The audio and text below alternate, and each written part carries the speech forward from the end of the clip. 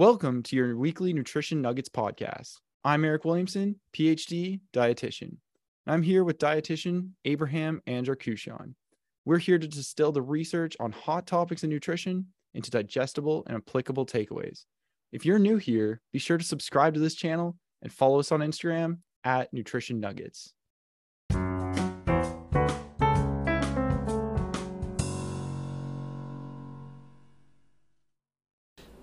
Welcome to our next episode of Nutrition Nuggets. And today we are going to talk about how much protein do we actually need and everything that you kind of want to learn about hitting your protein targets. All right, Eric, how are you doing today? Great, Abraham. How are you? I'm doing great. So, how much protein does the research say we actually need? Yeah, well, that depends on a few different factors. First of all, people might be familiar with the RDA, or the Recommended Dietary Allowance. And that's put out by the World Health Organization and government organizations such as Health Canada or the Institute of Medicine. And it's the amount of protein that we need to avoid disease. And that's 0.8 grams per kilogram body weight. If you work out your weight in kilograms, you multiply that by 0.8. Then you get the amount of protein that you need per day to avoid disease. However, I'm sure a lot of our listeners aren't just concerned about avoiding disease, but they want what's best, what's most optimal.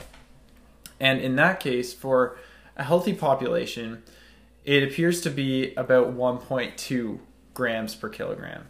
Take your body weight, multiply it by 1.2. You get your protein intake for general health. And then if we start getting into regular exercise, then resistance athletes or people who resistance train, sometimes I just refer to everybody who does resistance exercise as a resistance athlete, those individuals seem to need about 1.6 grams per kilogram. And that's going to help them best gain muscle mass and adapt to their exercise with this amount of protein intake. Endurance exercisers, protein is really important for them too, and they require actually 1.8 grams per kilogram. What? Let me make sure. Did I get that correctly? You're saying that endurance exercise people need more than resistant people?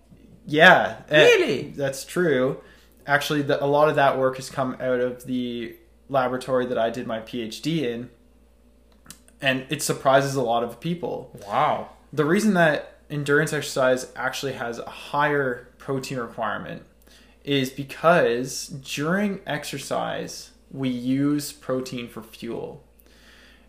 Endurance exercise has a high calorie expenditure during that activity and at a high intensity.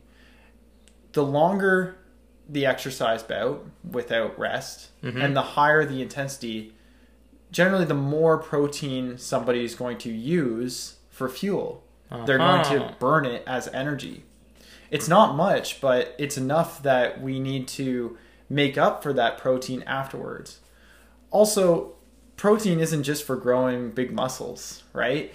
When we consume protein, our body replaces proteins in its tissues with the protein that we just ate. So with our organs, it takes the protein there and replaces it with what we just ate. In our muscle, it takes what we just ate and replaces what is there, so that our tissues are always staying quote unquote fresh and high quality.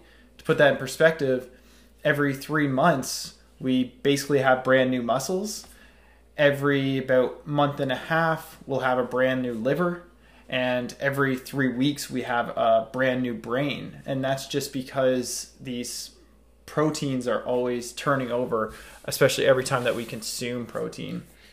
So what you're saying is that protein is not only there for the sake of muscle growth, but it's also there for recovery and replenishing things in our body other than the muscle itself. That's right. And a lot of these adaptations that even take place because of endurance exercise, even those related to health, the insulin sensitivity, being more fatigue resistant or gaining more endurance, those are related to proteins. Even though those aren't the proteins that give us muscle size, they still need to be replaced, and we need to eat protein in order to build those proteins that provide us those adaptations. I hear you.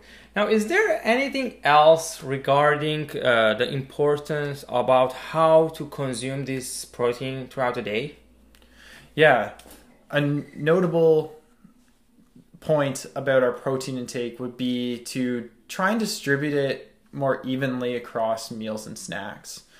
Rather than having all of your protein in one meal or two meals, because that's kind of what we're doing right now in North America. A lot of people have a large amount of protein at dinner. Right. They tend to not have enough at breakfast.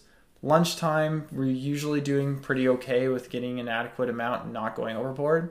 The best way to consume protein is to have more even amounts in each meal. And why is that? That's because we can only really use so much protein for that turnover process and those adaptations at one time.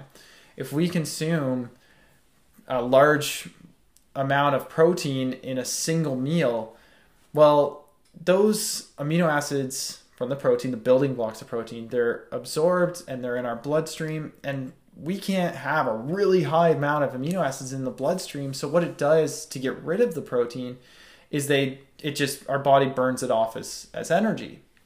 And that's what we want. That's not what we want to do with our protein. We want to use that protein for tissue turnover and for adaptation. And if we give it a lower amount, but an adequate amount per meal, which is generally taking your protein needs across the day and splitting it into 3, 4, or 5 meals, then our body can use more of that protein for turnover and adaptation, because those processes can keep up with that amount that's being provided in each of those meals and snacks. That's really interesting. So what you're basically saying, let's say if your needs for protein is, let's say, 150 gram, and taking that 150 gram in 2 shots or 1 shot vice, distributing over the day, will not have the same effect on your body. Right. It's better to distribute it across the day rather than having more at one time in the day than another time. Your body's going to be able to use that protein better for the things that we want, for training adaptations, for improving our performance, and for maintaining our health. I see. So make sure that next time you are targeting to hit your protein, that you're not just hitting the target, but it's well distributed throughout the day. That's right. Let's switch gears to the applied aspect here, Abraham. Sure. What are some practices somebody could implement to help them hit their protein intake needs?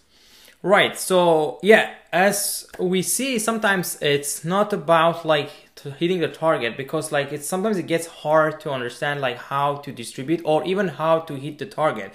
And majority of us, if we haven't ever tracked or we ever seen how much protein we actually need, we are under eating in terms of protein itself. So that is why it is very important to be cautious about, as you mentioned, distributing those protein. And when you distribute and you are having also with every single meal, the likelihood that you are meeting your needs will increase.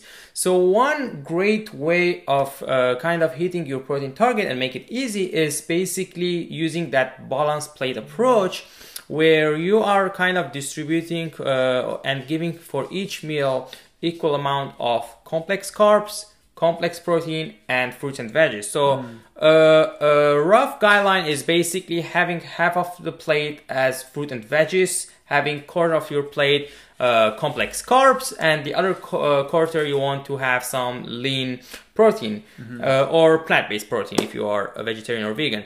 So if you make sure that you are hitting your protein needs and you have enough protein in each meal, then it will help you increase the likelihood to hit that target, and it will also making sure that you have that nice distribution that you mentioned to recovery and all the other parts that protein needed to be. So that's it, pretty much a way to start with. Yeah, I mean, that's exactly what I do with my clients too, is I just start with telling them to consume what I call a protein dominant food or a protein based food. So these are foods that contain more protein than carbohydrates or fat in every meal or snack like that. And they're just likely to hit their daily intake when they do that. Exactly. And one thing I want to add, unfortunately, the North American diet is a little bit, especially when it comes to breakfast, it's a little bit carb heavy. So I don't know who came up with this smart idea, but like sometimes when we see like having just cereal and just oats or like pancakes, without any kind of protein into it, it's very, very easy to see the misbalance in having this kind of breakfast where it's loaded with carb but missing a big note on protein side of it. So I'm not gonna be saying like don't eat cereal or not, that's not something that will happen if you're especially used to it. However, you can be smart and strategic with it. If you're having, for example, oats, add some kind of protein source to it. Easy options would be like maybe add a yogurt to it, maybe add a cottage cheese to it, or maybe add a protein powder to it. So something that will make sure that you are also getting some sort of protein. Or if you're having a pancake, there are now many different recipes you can figure out from online where you have a protein pancakes that are rich also with protein. So be smart about your breakfast and make sure that whatever you're having, I'm focusing a bit of breakfast because as I mentioned, we are very loaded with carb when it comes to breakfast, vice the other meal that you mentioned. And especially you mentioned that dinner is usually more tend to be protein rich and lunch more or less, but we really miss that much of protein usually around breakfast time. Yeah, and this just reminds me real quick that there's actually research to support that too. Jenna Gillen, who I've worked with, and she's a professor at the University of Toronto, did a study over in the Netherlands with Luc Van Loon, and they just looked at how athletes distribute their protein intake, and when they are consuming protein at each meal and snack, and breakfast being a big one, they are likely to meet their intake for the day. So not only do our anecdotal reports of what we see with our clients support that recommendation, but there's research to support Here we that go. as well. So evidence is telling the same thing. Yeah. So you better make sure that your breakfast having a good amount of protein next time that you're having it. What about supplements then? What about protein bars, protein powders? Where do these fit in, Abraham? Right, this is another $1 million question we get, and we sometimes get this question regarding especially about protein bars. So I will first tackle that part. So when it comes to protein bar, yes, sure, it's kind of a fast way, especially if you're someone who is very busy throughout the day and barely have the time to make things work in terms of diet or food. However, you need to be mindful about how many protein bars a day you're having or how frequently you're having in a week. And that's because majority of the protein bars come, unfortunately, with the ultra processed things that is not gonna help you on a long run with a health perspective. So we need to be mindful, not just macro based, but also micro based. What you end up having is not going to end just to carbs, protein, fat, but what other nutrients you're getting. So if you are constantly meeting your protein needs, having like every single day 2 to 3 protein bars, the likelihood that like how long that will have until having a health effect on you is more likely, right? So that's why I would be mindful about protein bars and how frequently you're getting it, and keep it as the last resort. As long as you can have it from your diet, go for it. Now, the other thing I will talk about is protein powders. There is some misconception about protein powders. They are not exactly the same as protein bars, because protein powder, unlike protein bars, majority of them, they just really pour away protein. There are no other additives ingredient unless they do so, but you can also navigate and then choose those ones that are poor as possible, and then you can add them with your basically either smoothies, which is rich in fruits. So see, you can play with protein powder, or for your breakfast, as I mentioned, oatmeal, which are rich in fiber, and maybe if you're adding some chia seeds. So you can make think around protein powder in a healthy options by having within your smoothie, within your oatmeal, and it boosts your protein. So if you're someone who's really struggling to get to the target via meals itself alone, then absolutely will encourage you to have supplementing with protein powder, and only if really necessary with the lowest frequency possible when it comes to protein bars. Right. Yeah, no, I couldn't agree more. And I think a good way of summarizing that is that if we're stuck and having protein supplements in general helps us get in protein, that's better than nothing. Exactly. Right? At least we're getting the protein, and we have high needs for protein. In fact, our needs for protein are higher than any other nutrient other than water, if you consider that a nutrient. But if we can have that protein and also obtain other micronutrients, vitamins and minerals, such as these whole food sources, animal products, beans and lentils, dairy, certain dairy products, then not only do we get the protein, but we get these other nutrients that have a lot of benefits too, right? Exactly. Absolutely. Yeah.